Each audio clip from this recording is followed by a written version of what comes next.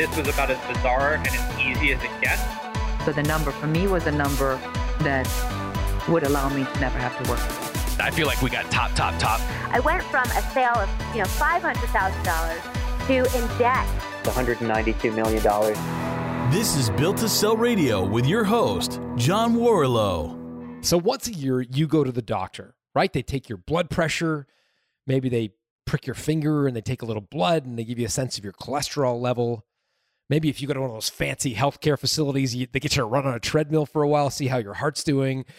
You get a checkup. The same thing should be true of your business. When we look at your business through the Value Builder score, we're going to look at it through 8 key drivers that acquirers care about. Whether you want to sell your business immediately or in 10, 20 years from now, these are the 8 factors that business buyers care about. Knowing them now will help you maximize the value of your business going forward. Just go to valuebuilder.com and take the questionnaire. Let me introduce you to a woman named Jessica Tyndall, who started a business along with a partner called Dream Enrichment Classes. They were in the business of after-school programming. So if you want your kid to have extra math or extra art classes, you would use one of Jessica's instructors. She had 60 instructors along with 5 full-time staff when she decided it was time for her to sell the company. A couple of things that I want you to listen for. Listen to her motivation for selling, and how she had a very sort of exciting new opportunity she wanted to go to. And that's one of the fundamental foundational ideas behind Prescore, a new tool we've got to evaluate how ready you are to exit your company. It's one of 4 things that we recommend you do for an exit that is something that you look back on without regret. So in Jessica's case, she had something exciting she wanted to go do. So have a listen for that. When it comes to boosting the value of her company, listen for the way she did add backs. That's lingo in the broker terminology for normalizing your profit and loss statement. So have a listen for add backs. Also listen to the way Jessica advises partners to structure their partnership agreements. Some good tidbits there. She talks about how long she had to run the company before she sort of got rid of some legacy investments that were clogging up her profit and loss statement, making it look worse than it actually should. You'll hear the definition of goodwill and how that impacts the value of your company. And one thing I want you to listen for carefully is how cash moves in a transaction. Now, when you go to sell your company, it's likely that you're going to think your cash is something you have the rights to and you can take it out before you sell. The buyer, however, may think differently. And so have a listen to how Jessica thought through that and maybe the do-over she'd like to have if she had it to do over again. Here to tell you the rest of her story is Jessica Tyndall. Jessica Tyndall, welcome to Built to Sell Radio. Thanks for having me. I'm excited to be here. Yeah, so tell me about this business. You were in the business of early childhood education. You know, there was a time when you kind of send the kids off to junior kindergarten and that was sort of it. They came back at the end of the day, watched cartoons. That's all I did. But it's all changed. Is that right? Exactly. When we were kids, we had art and we had, all these extracurricular activities during the school day. But over the years, with budget cuts and testing and all kinds of things like that limit the instructional hours during the day, there's been a need for after-school enrichment programs to get the kids back exposed to those types of things. Is this like the Tiger Mom? I've read that book about like the super keen moms and dads who want to get their kids at edge, like teaching them Mandarin, or is that the kind of mom? Or I would say I want to say no. Our programs are about fun, having the kids, bring them back to having fun with school. Okay. The things like art was our first program we started with. It's a drawing-based art program, and the kids just get so excited about what they did, and their sense of accomplishment is really high. And then over the years, we saw a big push to the STEM education, which you've probably heard people talk about: science, technology, right, yeah, math, yep. And so we added our Lego building program, which we call Early Engineers, after about 5 years into the business. And that just really took off. And kids are building and they don't know that they're learning, but they're learning along the way. So it's really exciting. And so what was the business model? Did you have a physical school that people came to and bought? Like, how did that work? Exactly. So we had an office location where all of our instructors would come to, and they would be trained and they would receive all their materials, but they actually went out to the schools. So we would contract with schools. We had over 70 schools in the greater Sacramento area that we worked with. We would rent the facilities there. we would send home flyers in the folders each week with the kids, and parents would sign up. So it was a parent paid program offered at the school location. And how did you guys get that deal? Because I can imagine that being a really political hot potato about like, why is Jessica's company the one special exclusive provider of this? Why isn't it this other company? Was there any sort of politics you had to stick handle around that? Not really. I mean, there were a few companies offering after school enrichment programs, but it really is a benefit to the school, and they saw it as such. You know, PTAs were very big advocates of having us come in so that it's convenient to have it right after school. Usually the school is open for an hour after the school day because the janitors are cleaning up, so it wasn't an issue with that. So it was really just a matter of them, you know, building the trust with the locations. And, you know, I had the business for 13 years, and very quickly after the first couple years, they knew that they could trust us to be there on time. All of our instructors were background checked through the Department of Justice, and, you know, they knew they could count on us for a high quality program. Got it. You mentioned the we, and I know there were instructors. It sounds like also there might have been other equity holders in the company. Maybe right. Yeah, for the first 10 years of the business, I had a business partner. And then we also have 5 full-time employees and 60 instructors as well. Wow. So it was a good size company. At some point, we were talking sort of off air before that you decided to part ways with your partner, or she wanted to go in a different direction, I think. Maybe talk a little bit about that, how you guys, because it sounds like you bought her out. Maybe talk Correct. a little bit about that. Sure. Yeah. So her husband got relocated out of state, and it was a kind of a quick thing that happened. And we kind of briefly talked about putting this business on the market for sale. But, you know, in a few conversations with brokers, it typically takes 9 to 12 months. And I really wanted to avoid resentment from me sticking around working the business while she's, you know, out of state and working remotely. But it's a very hands-on business, not necessarily like we were doing a lot of the work at that point. We had most of our staff doing it, but we're there overseeing it. And I felt like there could be some negative consequences from that. So really, I just offered her a number. It wasn't very scientific. I kind of knew like about what it was worth, you know, from doing a basic valuation, but I just offered a number that I thought was fair, that I thought she would take, and she did. So there wasn't a whole lot to it. We kind of came to terms really quickly. That's great. And how did you come up with you mentioned you had a valuation done. Was that a formal valuation, or what sort of? Well, from talking with the brokers, I knew, you know, I looked at the past 3 years of revenue, kind of did some add backs for things like personal expenses, or, you know, somewhat personal expenses, I should say. And can you describe what an add back is? Because that might be new for some people.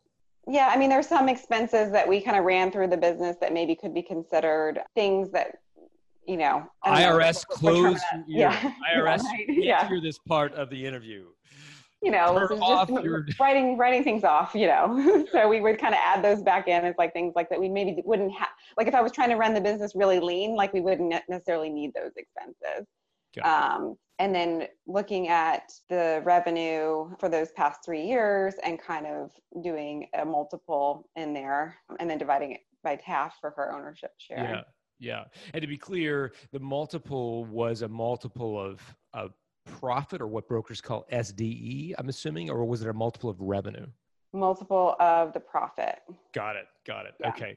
Yeah, that makes sense. And what, I have no idea, what are these kinds of companies typically trading at? Like what were the brokers saying is sort of a reasonable range to think about? 2 to 3 times. I mean, most small business, I think, is in the 2 to 3 times. Now that I've seen your Value Builder demo, I think that we possibly could have gotten higher.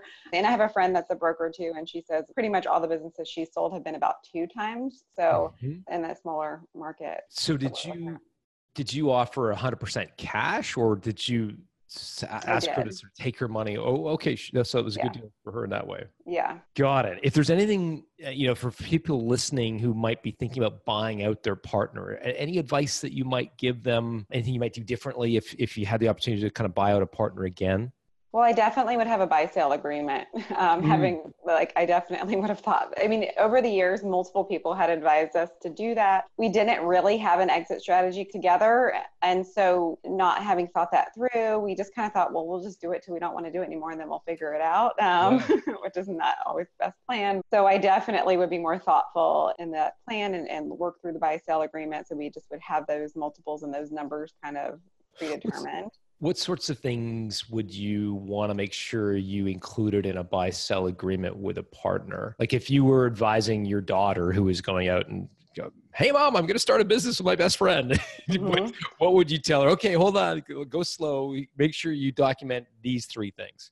Right. Yeah. I'm not exactly sure what normally goes into it, but, just how you would come out of evaluation, some financing options predetermined, like, okay, if we were going to do it just so you wouldn't have to necessarily come up with that money right away if you wanted to buy each other out, or if they wanted to move on to do something else, or if you wanted to move on to do something else, just to really think through what those scenarios could look like, and then come to those terms on the front end while everybody is, happy and excited and all of those things. Yeah. And how did you come up with the money to buy her out? Because it sounds like you did it with cash, like cash up front. Yeah, we did it. I think we did two installments, and we were fortunate to have that on hand to make that investment at that time. So that was also, what made it work so quickly was just like, okay, I have this here. You want to move forward with this? She agreed, and that was good to go. That was after 10 years of owning the business, right? So then you continued to run it for 3 subsequent years. Right, exactly. And I knew at that point that I wanted to move on to something else. I had a couple other businesses, online businesses in the fashion accessory and fashion jewelry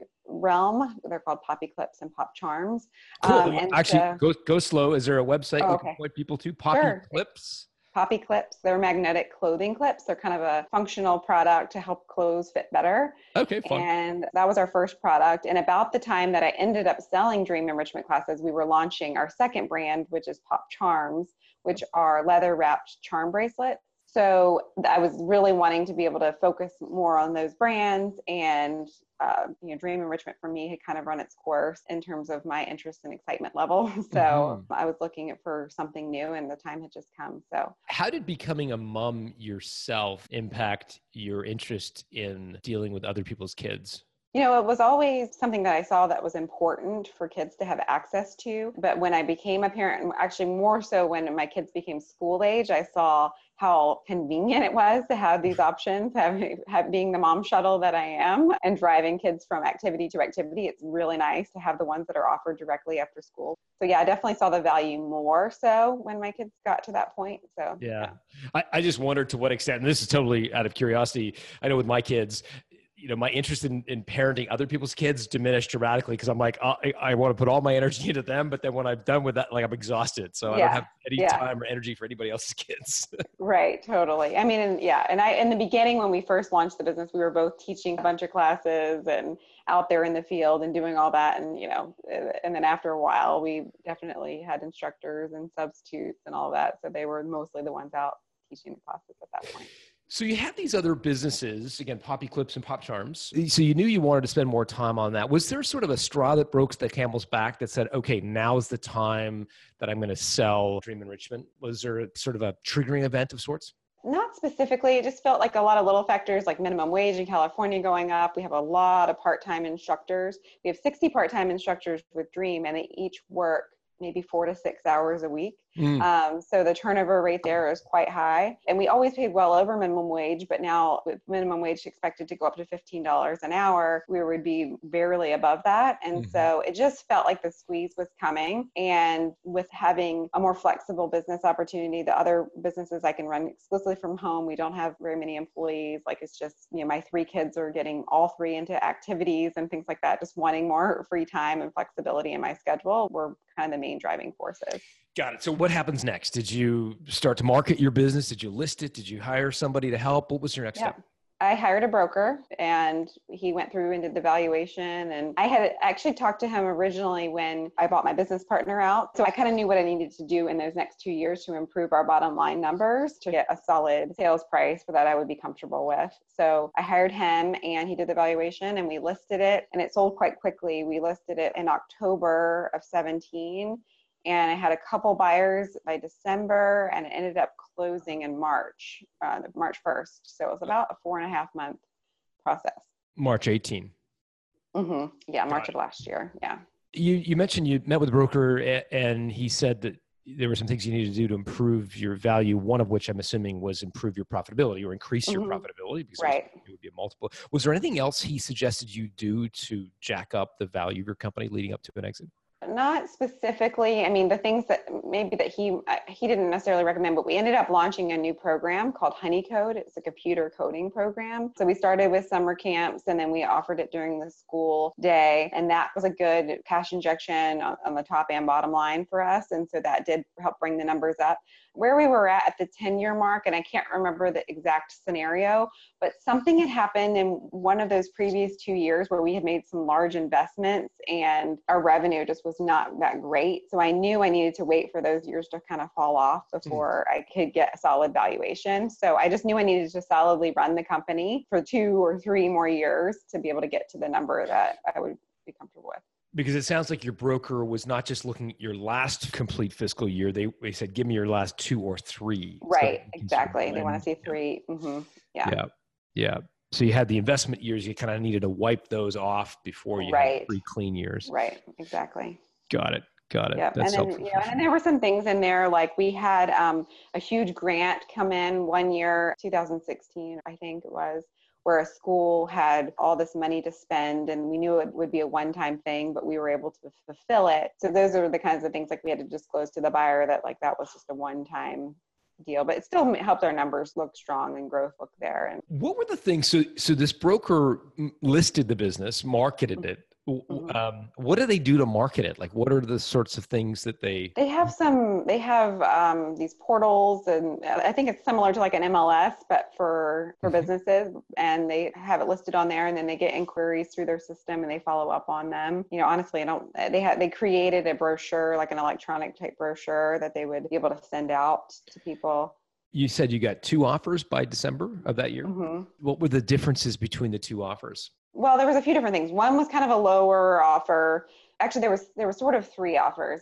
So the first one was kind of low. The second one was strange because they wanted to do the allocation with over 50% of it in inventory, and our business doesn't have inventory. We're a service-based business, so that one was kind of strange. I didn't have the energy to look into why that would be, more advantageous for them. But that's really strange. I've never even heard of that, so I have no idea what that would be about. Yeah. Okay. I think there's tax advantages on both sides if it's considered inventory. But yeah, so that one was kind of a weird one.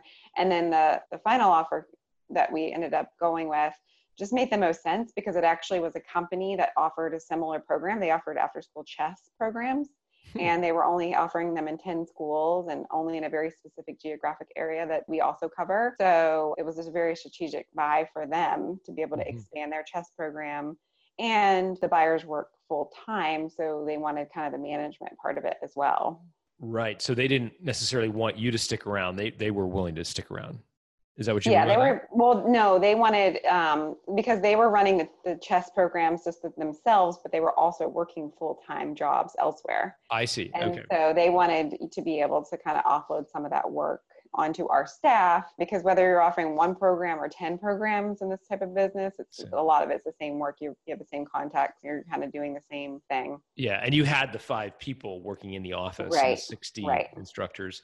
Right. Got it. What was if you don't mind me asking, what was the multiple of profit they were offering? What was the low ball offer as a multiple profit? And then what was the higher one? I don't have the exact numbers in front of me, but I would say the lower one was closer to 2 and the higher one was closer to like 2.75. And so did you go through, brokers talk about this add back process. Some M&A guys refer to it as sort of normalization, but did you go through and sort of scrub out any unusual expenses, one-time expenses? You go through all that stuff to get exactly. Yeah. How much did you try to play the 2 offers off each other, saying to the higher one, "Hey, we got another offer. Can do a little better"? I think the timing was such that we didn't do that. One kind of came in, I met with them. I wasn't crazy about the whole situation. So we kind of moved on from that one. And then the next one came in. So we kind of evaluated them each separately. It would have been nice to have a multiple offer situation and be able to do that. But yeah, I mean, and one thing that I was going to mention, I should have mentioned this earlier, is the allocation. I think doing the allocation closer to the beginning of the sale, like how the sale is going to be broken out. What do you mean by that? How the sale is going to be broken out? So when you do your taxes, there's a portion that goes to goodwill, a portion, or my business, a huge part of it is goodwill because there's not a tangible product or service, so it's just the relationships with the schools, the relationships with the parents. So there's goodwill, there's inventory, there's supplies and fixtures, and then the non-compete. So you assign a value to each of those things. The sales price is broken up into percentages for each of those things. And it came to a point where we did that towards the end of the sale. And I remember thinking like that it could be a total deal breaker if they didn't agree to it, because in my mind, my business was primarily goodwill. Like that's what it is. But that's not tax friendly to the buyer because they have to write that off over 15 years or 10 years or something like that. Versus like the other things can be written off in the first year. So that was almost a deal breaker because, and I wish we could have agreed to that earlier. It ended up working out and it was fine. But that's one thing that in talking to other people that are selling their businesses, they are trying to do that part of the process earlier. Yeah, I can speak directly to our listeners and say, in a company, you've got a book value, that essentially the value of the hard assets that in your case, it would have been the tables and chairs in the office, but probably very limited in a service business. Right. And then you have the value of the company, what it's worth to a buyer. And the difference between those two would be your goodwill, essentially the difference between what your company's worth and the hard assets that you could sell. And, obviously in a service business, that is what you're selling is goodwill, and you want to maximize that as an entrepreneur. So it sounds like you did a great job of that because your assets were so understandably limited. You didn't have a big factory or a bunch of inventory, as you said. If you had it to do over again, what might you do differently? If you could just rewind the clock, is there one or two things you might try to do differently? Well, one thing for sure that I would do differently is, and this might get a little too complicated, but for our business, because we collect in advance for these classes, so people sign up for summer camp, they start signing up for summer camp in February. Right. Summer camp doesn't happen until, June, July, August. So we had a lot of prepaid services. They might call it something else. We call it prepaid services, where the parents are prepaying for these services. So I was collecting this revenue, but when it was my business, but then on the date of the sale, we had to figure out how much I had already collected for services that had not been rendered. And that we negotiated, there was a percentage where I would keep part of it because I had done the marketing for it and had outlaid some expenses related to that. But my mistake, because it took me about 2 days to calculate that number, I didn't do it in advance. I kind of estimated what I thought it was.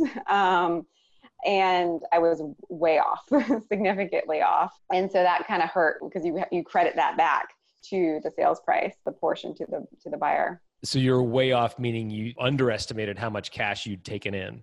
Right. Exactly. Got it. So you would have known that going in. Yeah, I would have been running those numbers kind of periodically throughout the year to know, because there's certain times where we don't have a lot with the end of the school year and the summer camps are already underway. Like it's not, there's certain times of the year where it's going to be much higher than others. And I think when we started the sales process, I had pulled a number. I had done a rough number just to give myself an idea. But then because we were in a totally different cycle with the summer camps coming, the number was just significantly higher than I had estimated up front. And had you known that, how would you have acted differently, or what would you have done differently? Other than I'm not sure. Maybe I would have tried to fight or, negotiate for a better percentage, or I just would have had my head wrapped around better. Like, that the actual number coming into my bank account at the end of the day would be less. Yeah. Did you buy yourself a trophy or anything to sort of mark the win? No, I didn't. And I'm really kicking myself now. And in fact, over the last year, I've done a lot of work in personal development and all this stuff lately about, celebrating your wins. It's so important. And, I'm definitely doing a better job of that now. But that was probably something that I definitely should have done that at the time. Yeah. Going back to the deal. So, roughly 2.7, was that all cash, or did you have to sort of structure the payment in some way or take some debt? What was the... No, that was all. It was, I think they might've gotten a loan for a portion of it. I'm not sure how they structured it on their end, but I got the money all up front.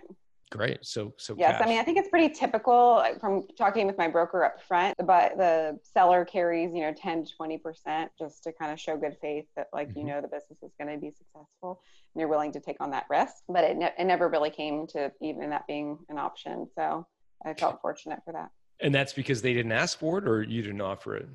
Both. Yeah. Yeah. Yeah. Okay, great. So to do differently, you might celebrate your win. You might be calculating the amount of cash you've taken in before services rendered differently. Right. Fantastic. I know people are going to want to reach out and learn more about Poppy Clips and Pop Charms. Is there a place that they can do that, Jessica, or do you accept LinkedIn requests, or what's the best way for people to reach out and say hi?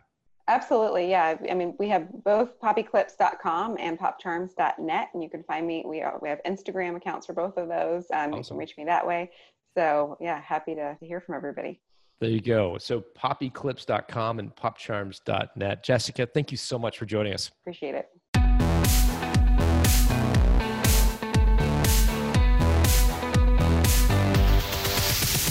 Thanks for listening to Built to Sell Radio with John Warrillow. For complete show notes with links to additional resources, visit builttosell.com/blog. John is the founder of the Value Builder System. To find out how to improve the value of your business by 71%, visit valuebuildersystem.com. John is also the author of Built to Sell, Creating a Business That Can Thrive Without You, and The Automatic Customer, Creating a Subscription Business in Any Industry. Connect with John at facebook.com/built-to-sell or on Twitter at John Warrillow, WARRILLOW. Thanks for listening.